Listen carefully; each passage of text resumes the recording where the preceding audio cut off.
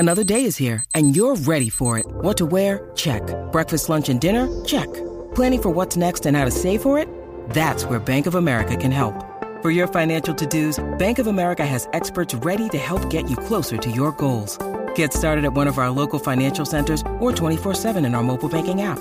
Find a location near you at bankofamerica.com/talktous. What would you like the power to do? Mobile banking requires downloading the app and is only available for select devices. Message and data rates may apply. Bank of America N.A., member FDIC. When you need mealtime inspiration, it's worth shopping Kroger, where you'll find over 30,000 mouth-watering choices that excite your inner foodie. And no matter what tasty choice you make, you'll enjoy our everyday low prices, plus extra ways to save, like digital coupons worth over $600 each week. You can also save up to $1 off per gallon at the pump with fuel points. More savings and more inspiring flavors make shopping Kroger worth it every time. Kroger, fresh for everyone. Fuel restrictions apply. Welcome to Dunzo. This is a podcast that explores hookups and breakups of famous lovers and friends, both real and fake, and all the discarded pop culture of yesteryear. I'm your host, Troy McEady.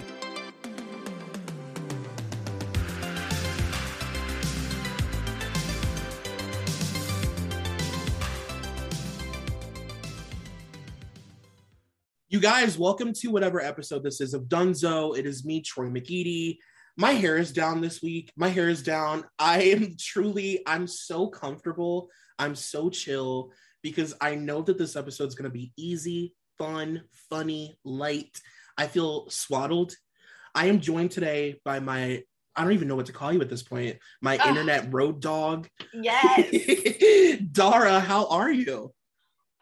Troy, I'm better with you. And I will say I'm even better picturing you with your hair down. Like I'm picturing you in like a really beautiful like Lisa Rinna wig or something, just like very straight, and you just like shaking out your hair. I'm really sensually removing bobby pins like in a Thriller film. Yes. You know what I mean? Removing them from my twist and then yes. And you take off your glasses and you shake it out. And we're like, oh, he's beautiful. I'm like literally doing that right now though, is the funny thing. Like I'm like actually like shaking my head like a Charlie's Angel removing her like helmet. When you talk about it, you have to do it. It's just involuntary. Dara, first of all, okay, so I have so many questions for you before we even get into it. Today, just so you guys know, we are discussing Jennifer's Body. This was the most requested movie by far when I did a poll on my Instagram about what horror movies you guys wanted to see me cover this month. This was the one. So we're going to just start right out the gate hot. I can't think of a better person to discuss it with. But before we get into the Jennifer's Body of it all, I first and foremost have to ask you, Dara, are you watching Holly Madison review Girls Next Door on YouTube by chance? Honey, am I ever? That is my ASMR. I knew it. It is, I have gotten now into the habit. Well, so I watched like the first two, and then I went back and I put up my Tubi browser and my YouTube browser. And so every time she says something, because she doesn't play the episode within the episode. So now I'm just like double clicking through each browser, like pause, play, just so I can really watch it along with her. That's actually a really good idea because she doesn't even, I was actually wondering this too. Like, I was like, is she wearing AirPods or is she literally watching the show on mute? I don't think she's watching it on mute because, well, maybe she is, because there are moments where it feels like she's just commenting generally on what's happening. But then other times she does sort of mention like, oh, someone said this. I think she must have, this is my guess, she has one ear pod in like the side that isn't camera. That's what I was thinking too, because I was like, there's no way she's just gonna watch this silently. Like, what? But no, that's such a good idea. I want to do that because I do visually want to see what she's looking at.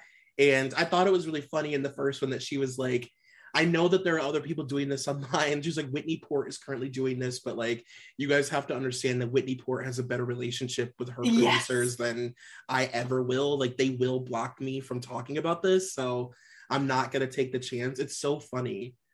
I would say to her, she should really try to do a little more of a concerted effort to kind of illustrate a little more what's happening, because not everyone is going to be like me and so interested in it that I'm flipping back, because that is very conscious viewing to be doing that. Like the first time around, I was putting on makeup and just sort of, you know, listening to it. And you don't really understand what's happening. She needs to be a more colorful storyteller. But I still love it.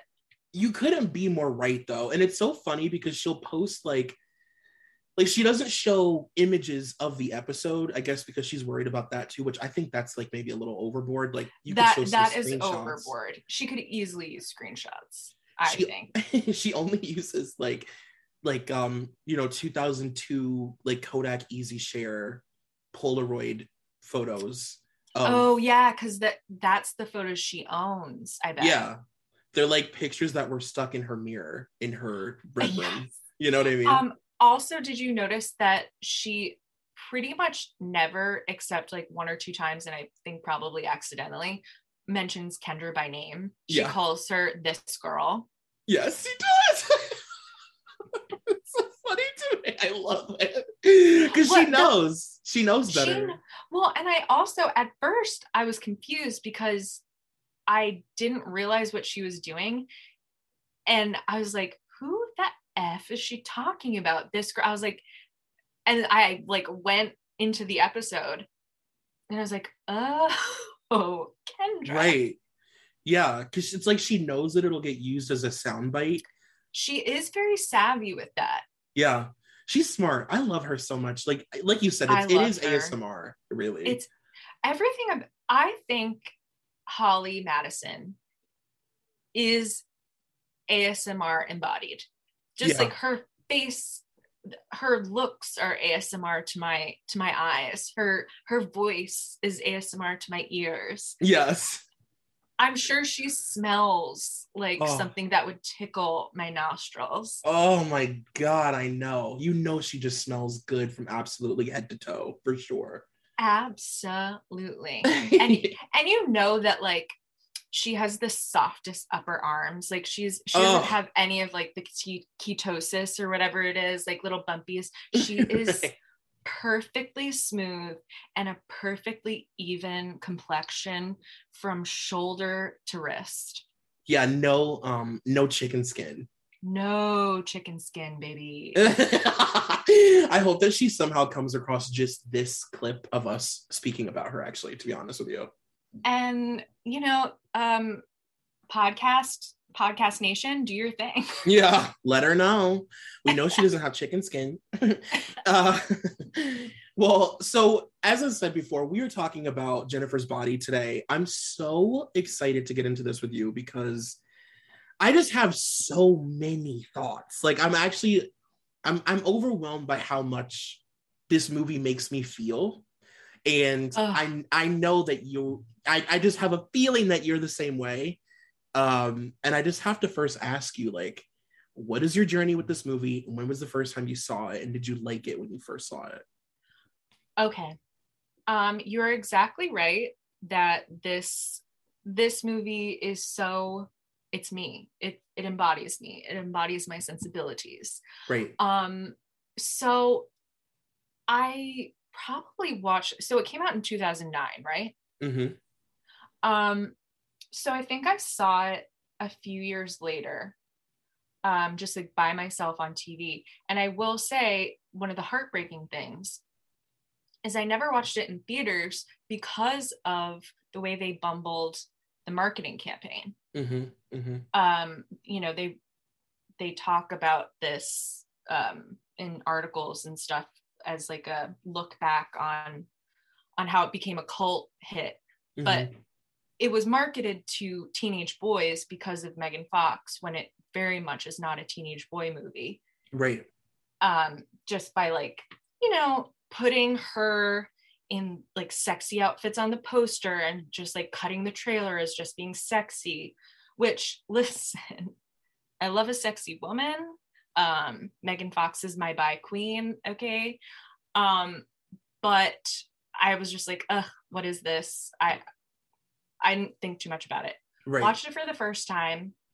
And honestly, maybe it was the best time for me to watch it at this point, towards the end of college, because I had a Jennifer's body type relationship with a girl in college. So it resonated with me on such a high level that it probably wouldn't have if I saw it before that point. Oh, I love that. Yeah. So I watched it then I watched it again a few years later, obsessed with it some more. And then I watched it this past weekend in preparation. And it really does, every viewing to me completely holds up. I agree with that. And I really respect the fact that you had a sort of natural, progressive, like, learning to love this movie, because I feel like with the way that this movie is written about now, it does feel like there are a lot of people who genuinely love it and have had the same journey as you.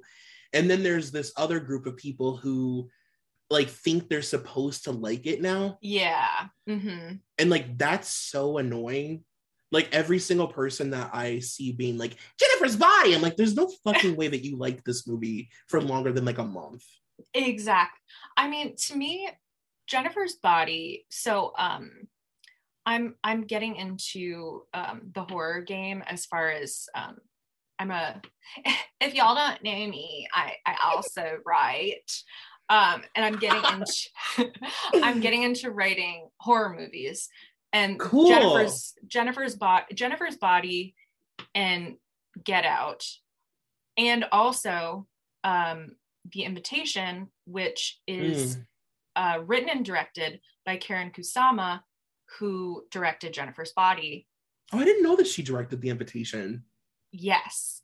But those are like my three of, not my biggest influences in horror, but influences as far as like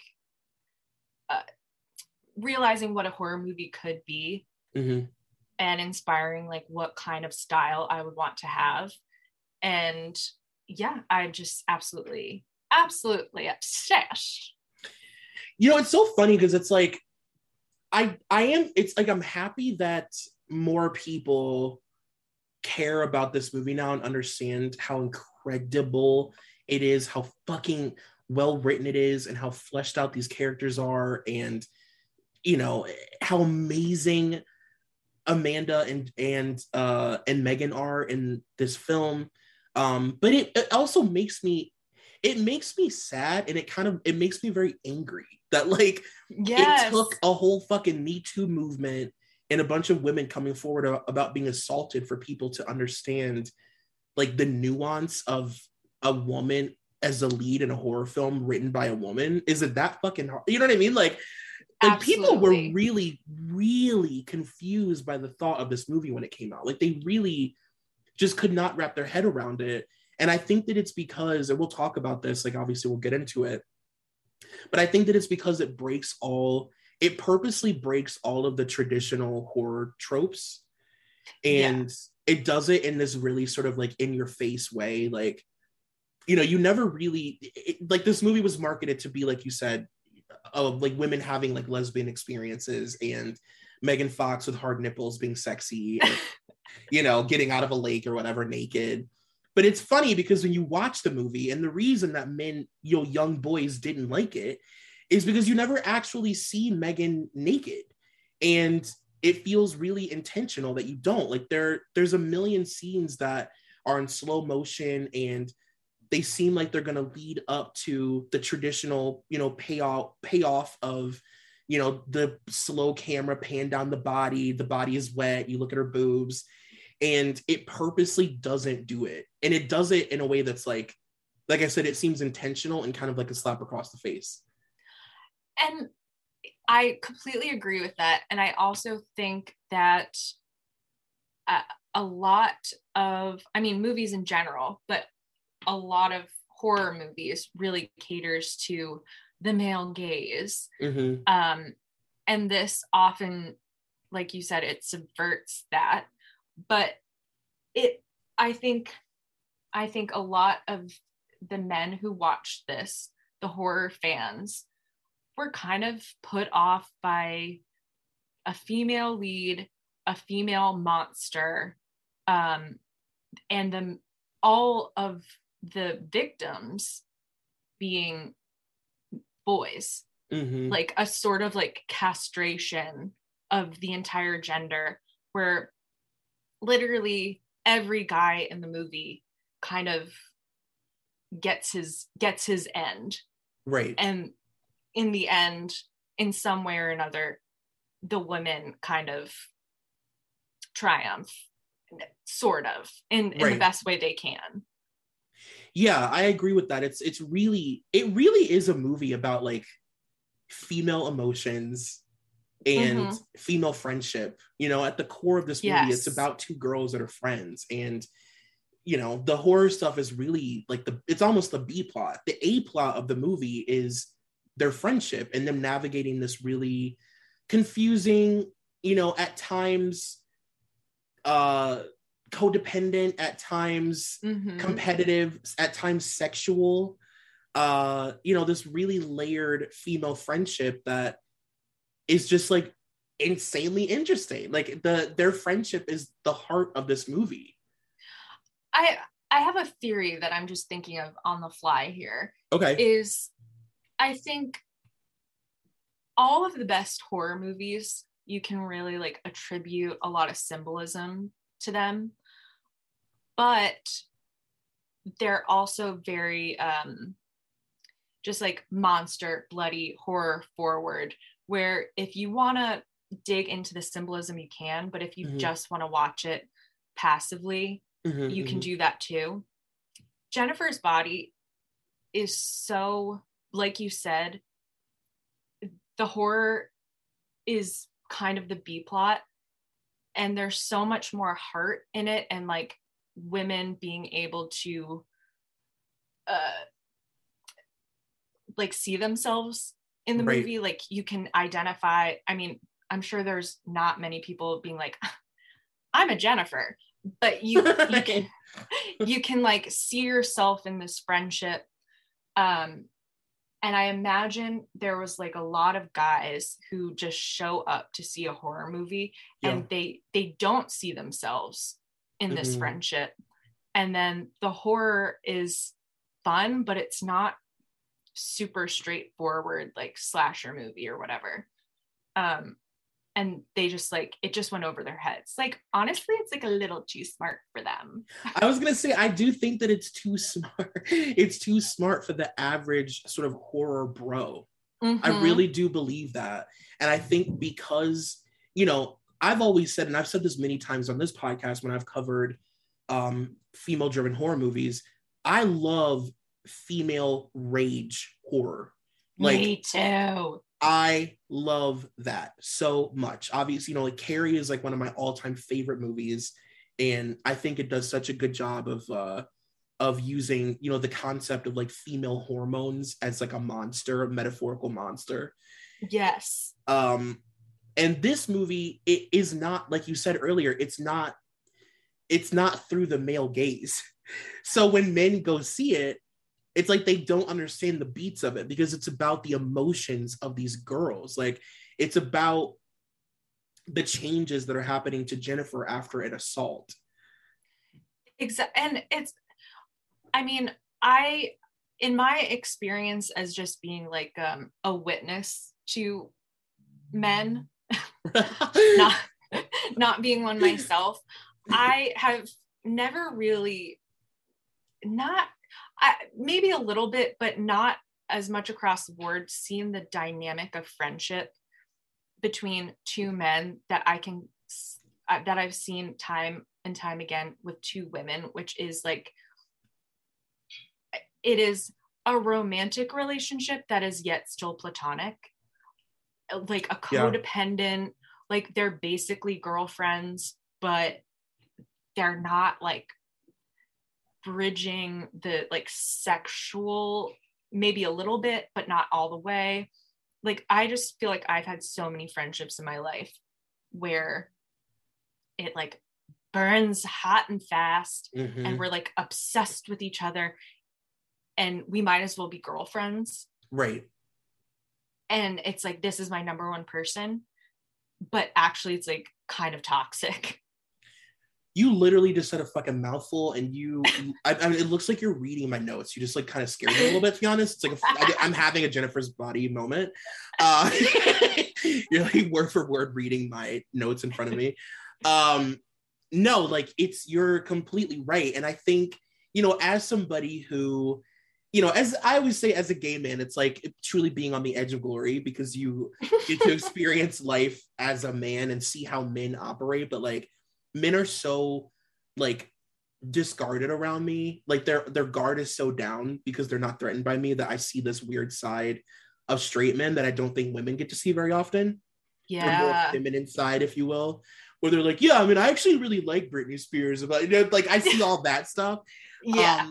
But then like, obviously I've like only really been super close in my life, like really intensely close to women and groups of women, and like really intimately seeing female friendships.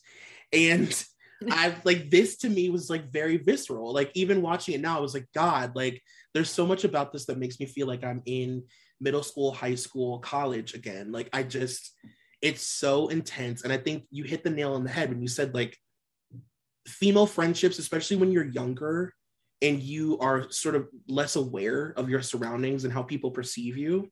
Yeah. It's like you are truly soul bonded. And like you said, sometimes it teeters on intimate and like this really sometimes sexual, but like sometimes non-sexual, where like it almost extends sex. It's like you're like mind fucking every day. Yeah. You know, okay, there's this like watching it for a third time. I feel like I picked up so many more things that I think I like vibed with just intuitively, but I was able to pick it out a little more. And I forget at what point in the movie, it's towards the beginning, where like Jennifer is getting like aggressive with Needy, and it kind of like a roughhousing wrestling kind of way. Yeah. And the friendship that I had in college that I referenced in the beginning, it brought me back to, there's this one time where we were like hanging out with like a couple guys or something, and she was very Jennifer. She was very much a Jennifer, and she just started like roughhousing with me and like kind of like trying to wrestle me and stuff. Right. And which is crazy because if you know me, like I am the most like, I'm a couch sloth unless you put on music, and then like, yes, I will dance my ass off. I'll be the last one off the floor, but like any other physical movement. Right. Yeah, like I'm not trying to wrestle with you, girl. Okay. But she was just like, come on, let's wrestle. And she was like, and this girl was athletic. So she was like taking me down. What the fuck? And like something like that, it's like that sort of like, I don't know, like woman to woman, there's, you know, like with a guy, it's like, well, you're a girl, I'm not supposed to hit you. But like woman to woman, it's like, I don't know, let's like fuck around, let's do some shit. Like, yeah, like getting aggressive, getting passionate. Yeah, I don't know. Can anyone else relate out there? No, Dara, like, yeah, I get it. Like, it's not me, but I get it because I've like watched it my whole life. You know what I mean? Mm-hmm. I've watched this happen. And it also, I think that they do a good job of not only showing that, like, yes, their relationship at times, it does turn just like overtly sexual, but like Needy is discovering her sexuality through her more powerful friend, which is Yes. a tale truly as old as time. Like, absolutely. she's figuring out herself through observing her friend. And I don't know. I think one of the really cool things about this movie too is like you never see Needy like judging Jennifer for being sexual or like wanting to be overtly sexual or like wanting men to like her. She just sort of is in awe of her. She's inspired by her. Like, she's spellbound for most of the fucking movie by her. She just thinks that she's like really cool. And Needy herself is also sexual. Like, she fucks. You know what I mean? She's not like a virgin and she doesn't fit the typical like slasher rules. She fucks. You know what I mean? She fucks, and then it all culminates in the I think it's the final line where Needy says, if you're bitten by the monster and you survive, you take on some of their powers. Mm-hmm. And honestly, like the first time I heard that line, I was like, dang, that's right. So right. Because I did feel like in my own friendship, being with this person who was like more out there, more sexual, more confident, I do remember like her sort of just like that attitude in a good way rubbing off on me. Right, totally. Yeah. Like, even though I had to be like, okay, we need to part ways. Right. Like, it was nice knowing you, girl, but thank you for like giving me a little Captain Planet moment there and like giving me a little bit of your power. Exactly. I have been changed for the better, but we must end this. We simply must move on. Totally. And yeah, I mean, I just love the way both these girls are written. There's not one that I like more than the other, to be honest, when I rewatch. And I remember like when I was younger, just, you know, based on not being able to kind of go as deep into the movie mentally as I can now, I remember thinking that Needy was like really pathetic and stuff and like whatever. And she's presented on paper to be that way. I mean, but my God, her name is Needy. Her literal name is Needy. A touch on the nose there. Right. They're like, helpless, come on. I feel like Needy was like the placeholder name. And then someone was like, I don't know, I actually kind of like it. Right. Yeah. They're like, Needy Girl 1. And they're like, wait. But Needy herself is so fucking iconic because, like I said, she breaks more horror tropes than Jennifer, in my opinion. Yeah. Up like even at the very beginning of the movie, literally the first 10 minutes, when we're introduced to her, they're at that bar and she hears the band talking shit about her friend. And in any typical movie like that, like if this was Carrie, you know, Carrie would like put her hair in front of her face and like walk into a corner and hide. But she walks right up to them and is like, fuck both of you. Don't talk about my friend like that. She's not going to fuck you. You guys are gross. Like, she's really strong initially. She doesn't like, you know, she like discovers herself and stuff, but she doesn't have to like become strong. Like, she's strong the whole time. And she, from the very beginning, she is taking care of herself. She's taking care of her friend. She never brings her mother into it. Like, I think it's really interesting that we know that she has a mother and we know that she has a mother who cares about her, but she's also like she is a single mother. And I feel like, you know, Needy doesn't go to her mother and say, I need help. She cleans up Jennifer's mess in that first night when she like pukes blood all over her floor. Right. Yeah. She just cleans it up by herself and, you know, this is my problem. I'll take care of it on my own and not burden anybody. Like, that's very, very strong. She doesn't even, I mean, she hardly even lets her boyfriend help her. She extends the opportunity. He doesn't really take it. And she says, okay, I'm going to do this on my own. Yeah, in this movie, her boyfriend, if anything, is more of the damsel. Like, he plays more of the traditional female role in a horror movie, where he ends up having to be saved and he doesn't believe what's going on and all of that stuff. Needy spends the whole movie like chasing after the danger. Like she literally like goes to the library, like learns all the stuff about the occult. Like, you know, at the end when they're in the pool, she literally from across town she sprints to save her boyfriend, who's like essentially tied to the train tracks, and she dives into the fucking pool and like jumps on top of Jennifer, who she knows is a literal demon. Like, she's actually really fucking cool. and I did think when she jumps into the pool, I was like, damn, I would take one look at that pool and be like, no, thank you. And I'm serious about it. I will say, actually, if I were Needy, and this is my own character flaw, is I'd be like, you know what? I'm just going to keep all this Jennifer stuff to myself, and I'm just going to be real nice to her. And then when we go to college, like she can go on her merry way. Do your thing, girl. I'll be seeing you. Lila's.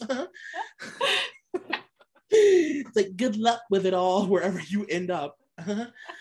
But yeah, and I also, one of the things that I definitely wanted to talk to you about is, you know, obviously, so this movie is written by Diablo Cody. Mm-hmm. And I feel like Diablo Cody went into this movie sort of hoping to make a cultural sort of coming of age, Clueless, Mean Girls, Heathers. I think probably more specifically Heathers. Yeah. It feels like she went into this like wanting to make that kind of film that kind of defines a generation. And it's sad that that didn't happen, because you can feel like the world building here. Like, yeah, she created a language. I mean, they use like words and shit that are, they use the word freak-tard. Like they oh my god, Diablo and her like trying to create a vernacular. That was the one thing on the third watch where I was like, I love her writing and everything, and I think her writing has definitely influenced my writing, but I do think that creating a vernacular is a little like, okay, right, yeah, like, you don't dial it back a touch. Yeah, you don't have to do that. Like, you don't have to literally create a vernacular like Clueless and like Heathers. Like, it's fine if you don't. And if anything, I think it's probably the worst thing about this movie. Yeah. Like, maybe just sprinkle it. Like, fuck me gently with a chainsaw is, you know, is perfect. Mm-hmm. But I mean, I haven't seen Heathers in a long time, but like, I feel like that's the only, there's not that many instances of like, just here's a new word, there's a new word, this is a new word. Right. There's a little bit of like trying to make fetch happen. Yes. That I'm just like, okay, let's leave it to like one per act.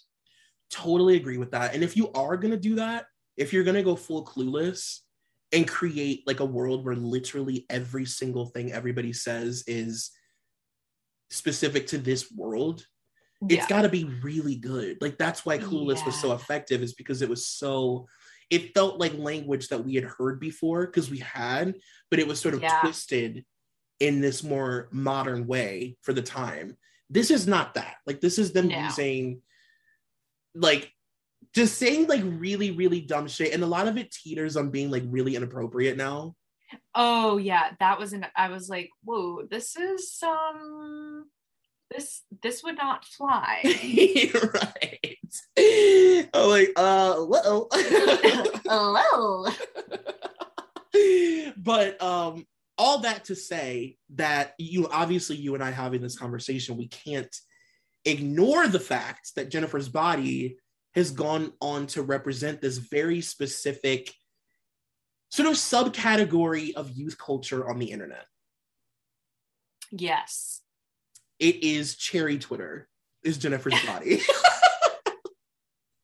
Look at you, like, coming up with your own vernacular. You know what I mean, though? Yes. Like it literally is, and I don't know how to describe it if you're not somebody who like uses Twitter. It's like almost impossible to describe, but it's just like this movie created like a vibe.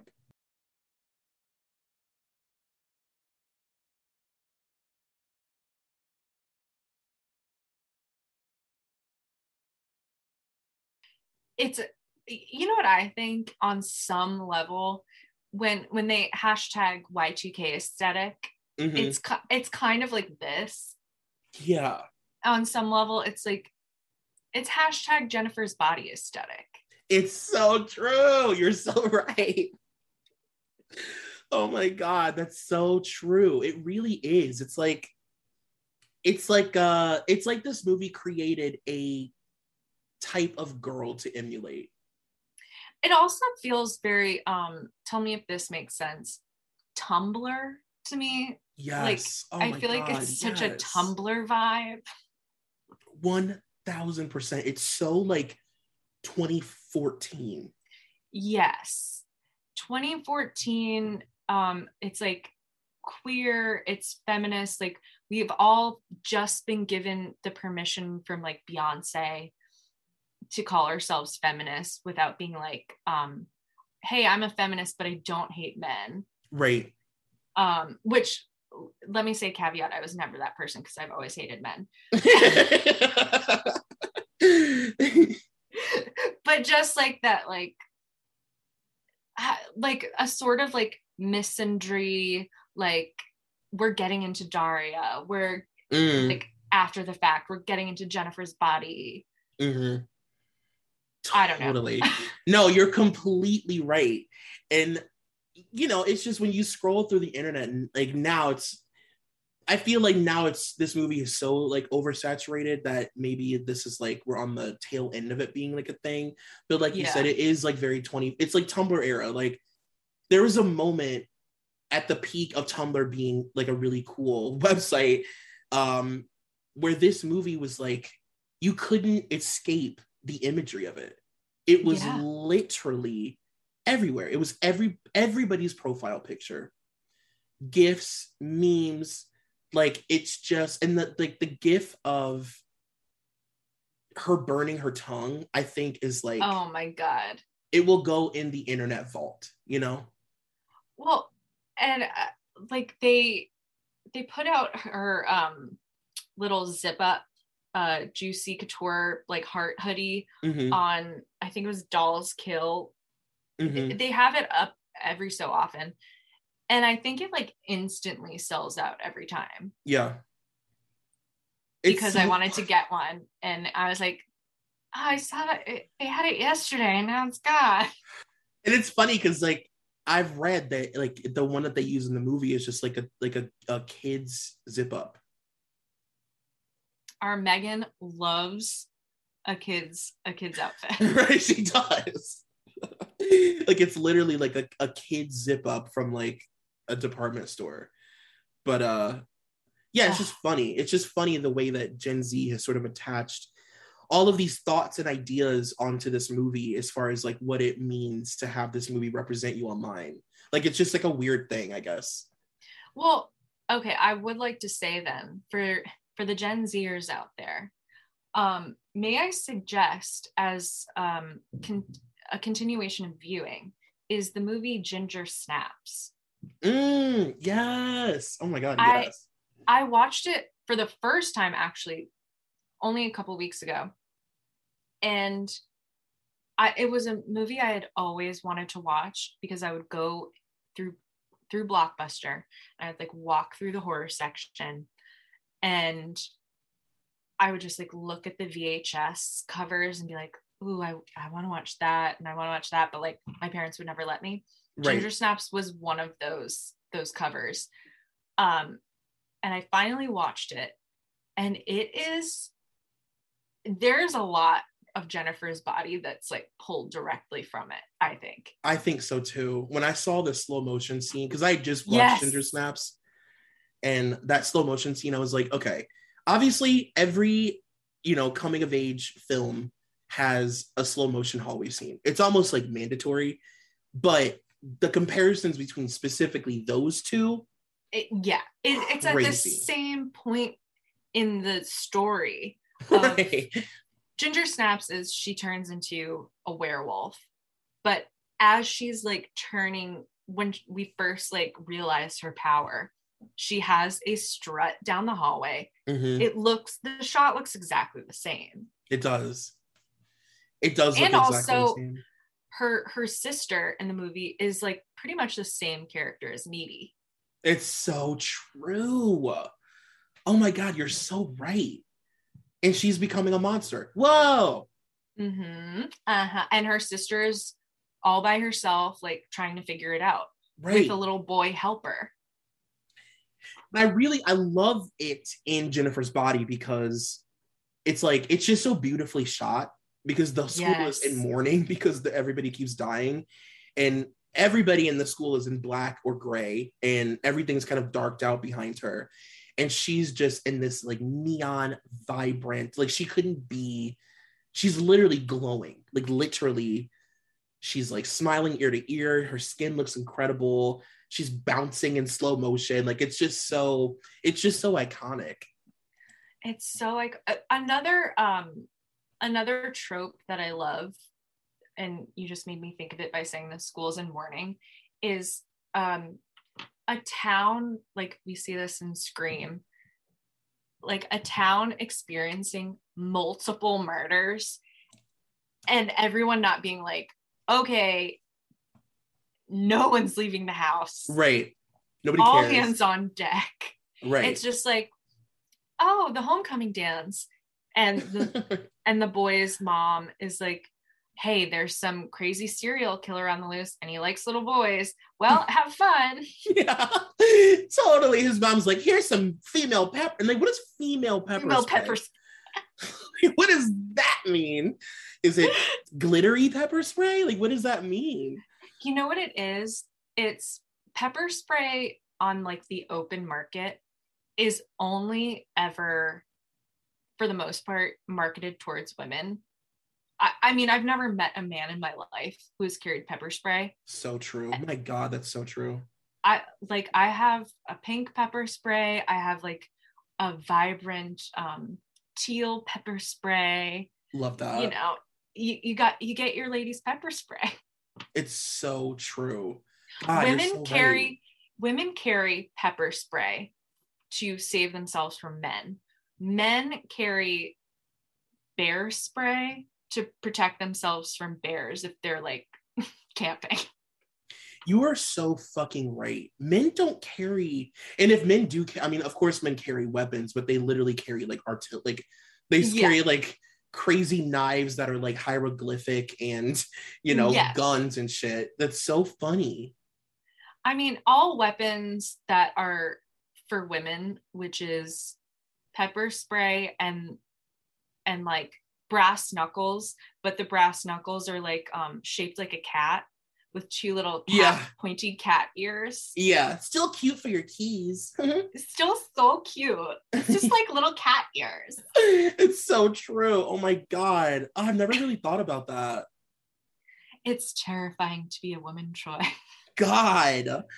Speaking of bears, I want to talk about Jennifer's like sex in this movie. Because I just think it's so well done. Like every time she hooks up with a guy, the circumstance is so completely fucking outrageous. Any like rationally thinking person, like if the roles were reversed and a woman was brought to an abandoned house, the woods, oh my God, they would be naturally freaking the fuck out. But this movie is like basically saying like men are so desperate to have sex with women that they will ignore in anything. I mean, they literally like every single scenario, like there's a million red flags and the guys are terrified, but they're like, but we're going to have sex, right? You know what I mean? It's just so funny.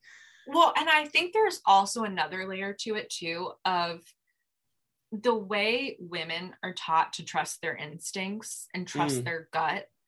I think that's a conversation that like a lot of parents or mothers have with their daughters of like, you Yeah. know, if men are dangerous, men are Yep. dangerous. So like if, you know, if something feels wrong, like don't go alone with men. Men are never taught to look at the red flags and be like, oh, I could be in danger, because why would I ever be scared of a woman? Like Right. the idea that a girl could hurt them is so foreign that you would keep pushing forward because, okay, this might be weird, but she must be into some weird sex stuff. Right. It never occurs to guys like, oh no, she might hurt you. You're so fucking right. And it literally goes to the point that she's sort of like pompous about it. Like she's literally making fun of them as she's like removing their belts and stuff. You know what I mean? Like Yes. when she tells the football player, like, you're going to see your friend soon. As she's taking his belt off, like, your friend just died and she's telling you that you're going to see him soon. And you're still just like waiting for your belt to be undone. You know what I mean? Just like, huh? What? Yeah. You mean like when I die and go to heaven? Yeah. I mean, I do love it. Also, have you ever seen The Smokers with Busy Phillips? I don't think so. It's not a good movie. It's also batshit insane. But it just reminds me of this in the sense of how like men are just not raised to be afraid of like any women, but especially attractive women. Like, so these girls, it's basically like a rape revenge movie where these three girls go on a rape spree of men. Holy shit. And like it is jerk. Yeah. It's also like not a good movie. I feel like it's like probably scrubbed from the internet or something, but it like they're able to do this because nobody takes them seriously. Right. Nobody takes teenage girls seriously. Nobody sees like that there could be anger and violence inside of them. Right. And like violence that's like something that you should actually be afraid of, that isn't, you can't, like, you can't grab every woman's shoulders and shake her into getting her senses back. You know what I mean? Like, exactly. It doesn't always work that way. Speaking of, I do think that so I watched a Screen Prism video about Jennifer's Body before we started recording, and they made a really interesting point about her assault that, you know, normally I thought this was like really fascinating. They talked about how around the time that this movie came out, you know, there were other movies that had really, really intense rape scenes that were praised, like the remake of The Last House on the Left. Oh yeah. And remember, like, all of the male critics like were obsessed with that long, drawn out, slow burn, traumatizing, really fucking intense rape scene. It got like such rave reviews. And in this movie, and they showed everything, and it's ironic, like in this movie they chose not to, like, when she gets assaulted, it's very non-sexual, and they don't show the violence. Like there's no they don't show the knife like going through her. It's all blurry, and they show his hand going up, but they never show it actually happening. The movie doesn't become really violent or really sexual until it's Jennifer killing people. That's when the movie becomes violent, because it's like, you know, that's the result of what happened to her. It's like that violence and that rage comes out through her, and that's so interesting. It's very interesting, and it's so obvious that a woman would be writing and a woman would be directing this, because to me, I feel like you don't, the joy of watching a horror movie is, even no matter how scared you are, you know that like this will never happen to you. like Michael Myers is never going to come after you. Like Right. there's never going to be some unkillable monster coming after you. Mm-hmm. You know, but using rape, which is such a real life fear that every woman has to fear, and many women have experienced. Right.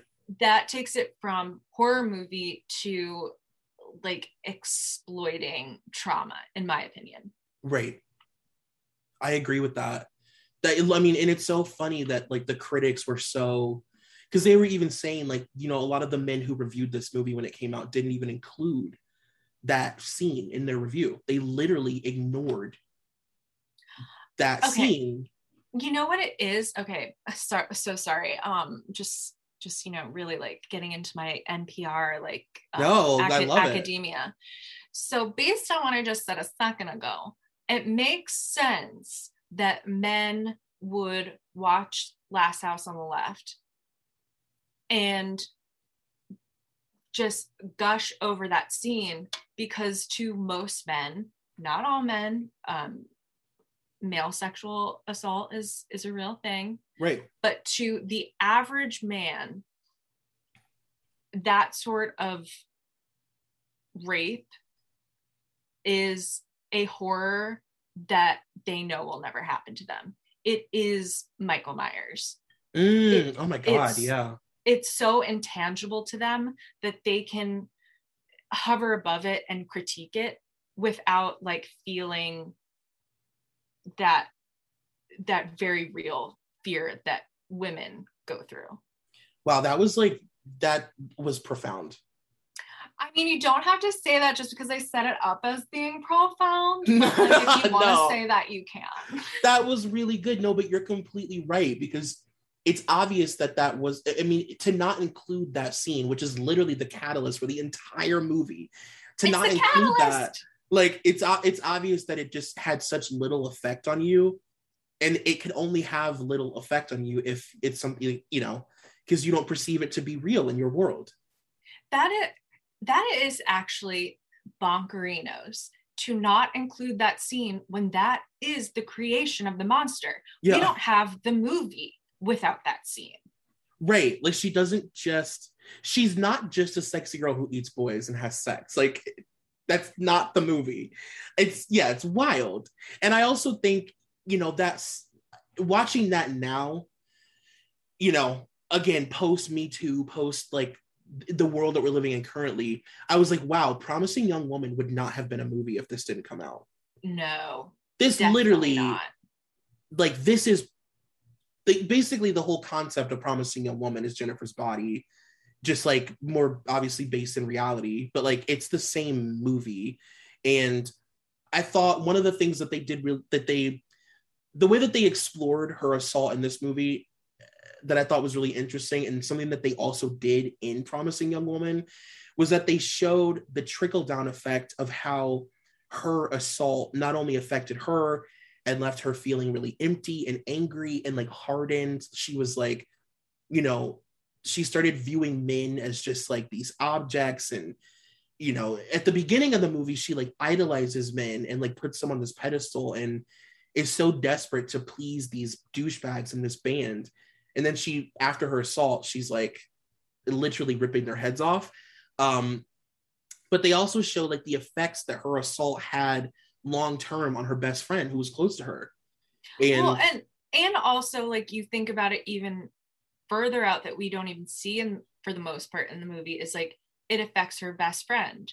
It affects, you know, her best friend is put away into a mental institution. What did that do to her single mother who had nobody else? What did it do to Jennifer's mother, who, you know, her life is now ruined by this trauma? Like the reverberations throughout an entire community.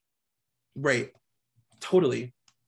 And it just reminded me so much of Promising Young Woman, because obviously the whole movie kind of revolves around her like not living her life anymore because of the assault and death of her friend. It was just so effective. Like it was just so, it's just so nuanced and like small, but also really big at the same time. You know what I mean?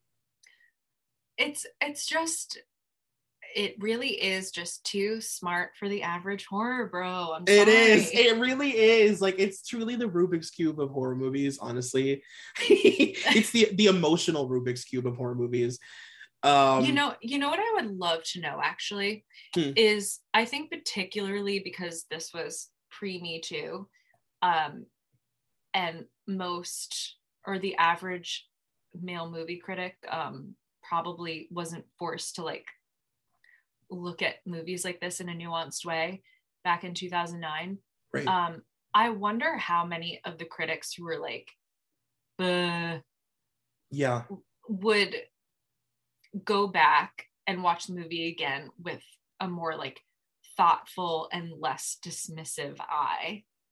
I know. I bet you that a lot of them have to be really embarrassed with the way that they reviewed the movie. I'll bet, because also it just the way we're now relitigating how we treated these young women of the time. Right. And Megan Fox is in that conversation like, oh, she's just like a bimbo. She's a hot bimbo. So like this movie is written, directed by women. It's for women. This is just like a bimbo girly pick. Right. Totally. Girls try to do horror. Yeah, exactly. And fail miserably.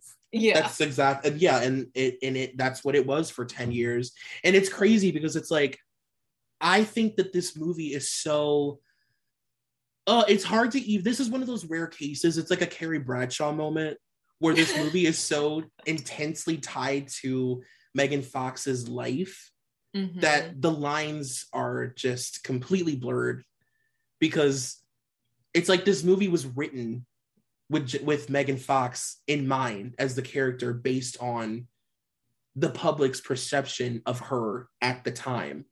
And the way that the movie was treated ended up being the way Megan Fox was treated. And now it's having a resurgence at the same time that Megan Fox is also like, how it's so meta that it feels like it's like written by fucking Wes Craven. Like, yeah, the scenario of the movie in Megan Fox's life is very Scream and Stab. You know what I mean? It's a lot. Wow, you are so right. Yeah, it is so meta. Wow. Great point. Thanks. I'm looking through my notes to see if there's anything else that I wanted to cover. I guess the last thing I wanted to say, I do have in my notes that I wanted to bring up the point that just generally this movie does a good job of dipping in and out of horror and comedy, like just so well. It really catches you off guard because you genuinely are laughing. It's really genuinely funny. Yeah. But then it's really horrific at times, like truly. Yes. Like, and it all kind of comes out of nowhere where you're like, holy fuck, now she's like ripping this guy's stomach out, but she just made a really funny joke. Like, shit. Yeah, I wonder how many people, just based on the marketing and everything, were really shocked by the movie. Like, yeah, you know, there are moments where we see someone disemboweled and a deer chimpity chomping on it. True. Right. And then she's making a joke about, like, you know, her ass or something, and you're like, oh my god, like it goes back and forth so like sort of abruptly. You never really know what direction it's going to go in, which is fun. Oh, sorry, go ahead. No, go on. Keep going. Yeah, I was just gonna say that the last thing that I definitely wanted to talk about was the finale, the final little moment of the movie between that is my favorite. To me, it was transcendent. To me, after that, it was like, okay, this is what I want to like have in movies, is this sort of like last moment, just like absolutely satisfying little coda almost. Like, it's so short, and without it, it's a great movie without it, but that last part makes you levitate out of the movie theater. Beyond. I think my favorite scene of this entire film is when she goes to her bedroom to fight her. Ugh. And it's like, so I've heard Diablo Cody say that the movie is called Jennifer's Body because it's about, you know, everybody seeing Jennifer just as like the sexy body and not knowing anything about like her heart. And at the beginning of the movie, Jennifer is like very aware that she has a heart and she's like a full person. But then after she gets assaulted, she's empty. And she says a bunch of times in the movie, like, I feel so empty. She talks about how sad she is when she's putting the concealer on her face and she like looks dead. And I love the scene where she, first of all, when she fucking rips the BFF necklace off of her. And it's like, that's the moment where she actually dies. Like, that to me is so fucking cool because that's when she really dies. It's not like when she gets stabbed, it's almost an afterthought. And, you know, she says like, ow, my tit. And then Amanda Seyfried's like, no, your heart. Your heart. Not your tit, bitch. Your heart.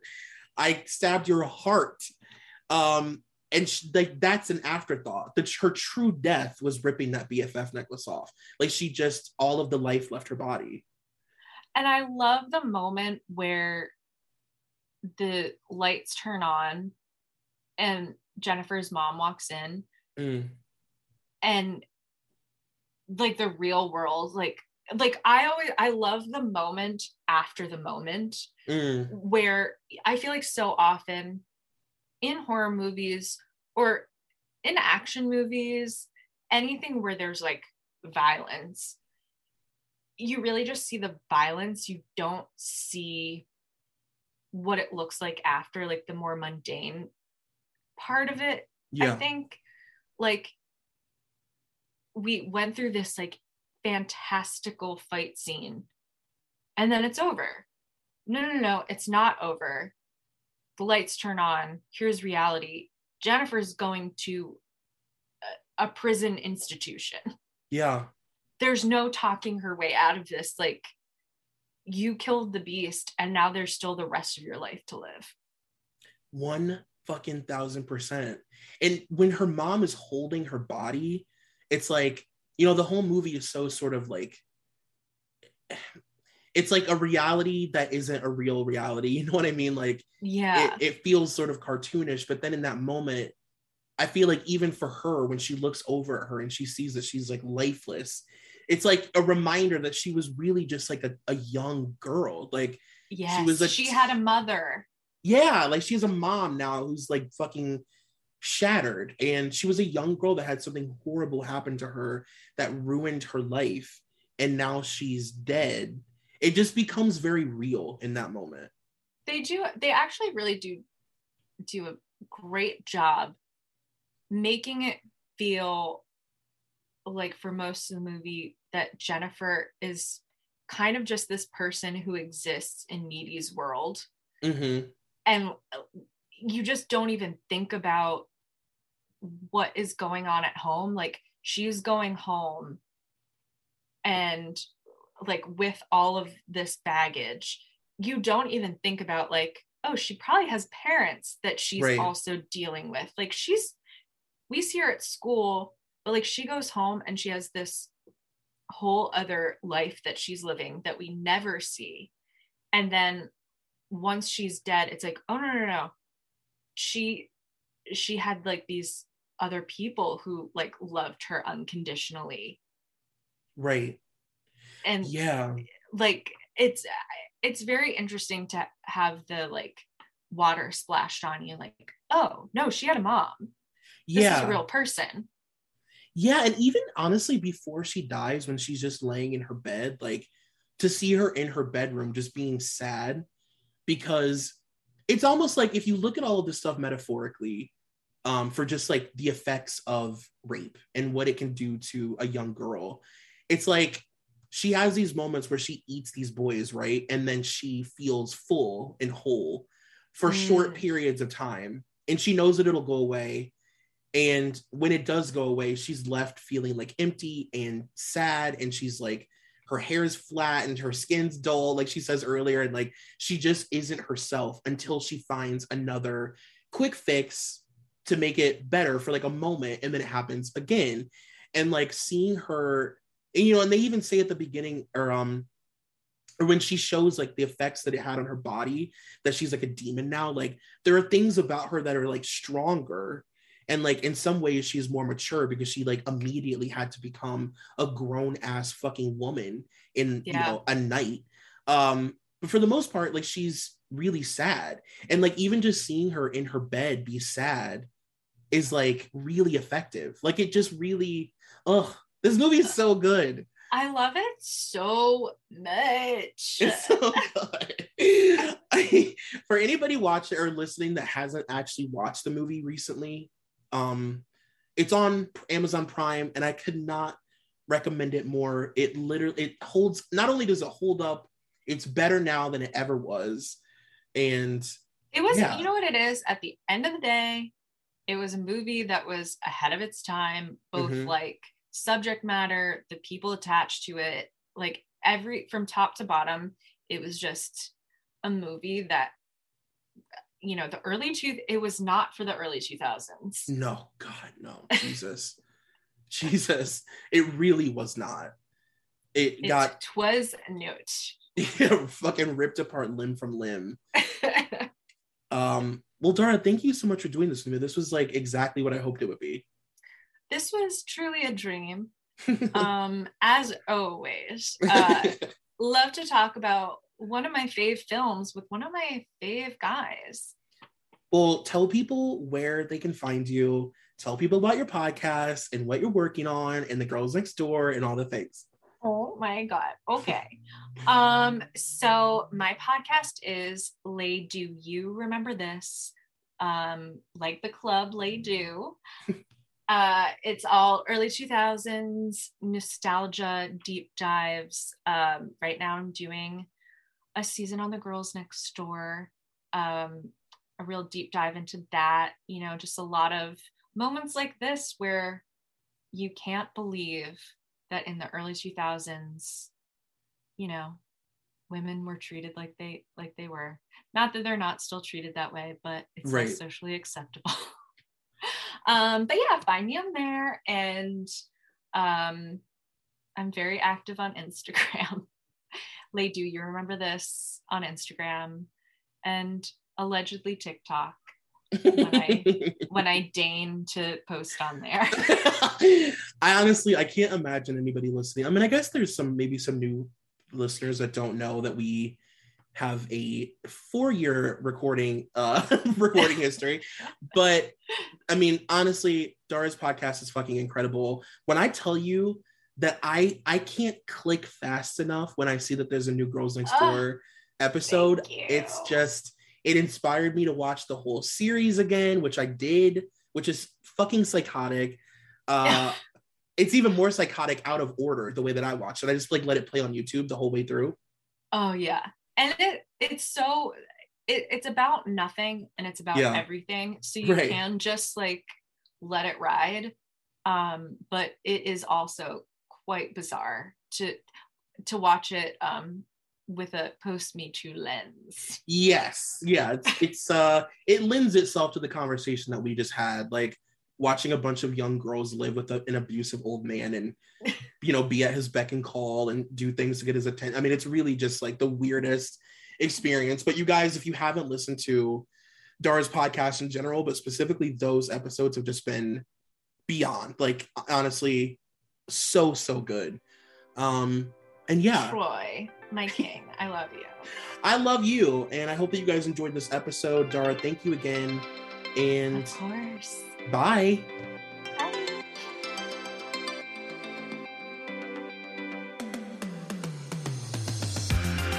Thank you for listening to Dunzo. This podcast is a part of the Solid Listen Network. Please take a moment to rate, review, and subscribe if you haven't already. Also, be sure to check out our Patreon at patreon.com/solidlisten for exclusive content. You can follow me on Twitter at Troy McGee, and you can follow the podcast on all forms of social media at DunzoPod. That's DUNZO. Thank you to executive producer Molly McAleer and coordinating producer Nicole Matthew.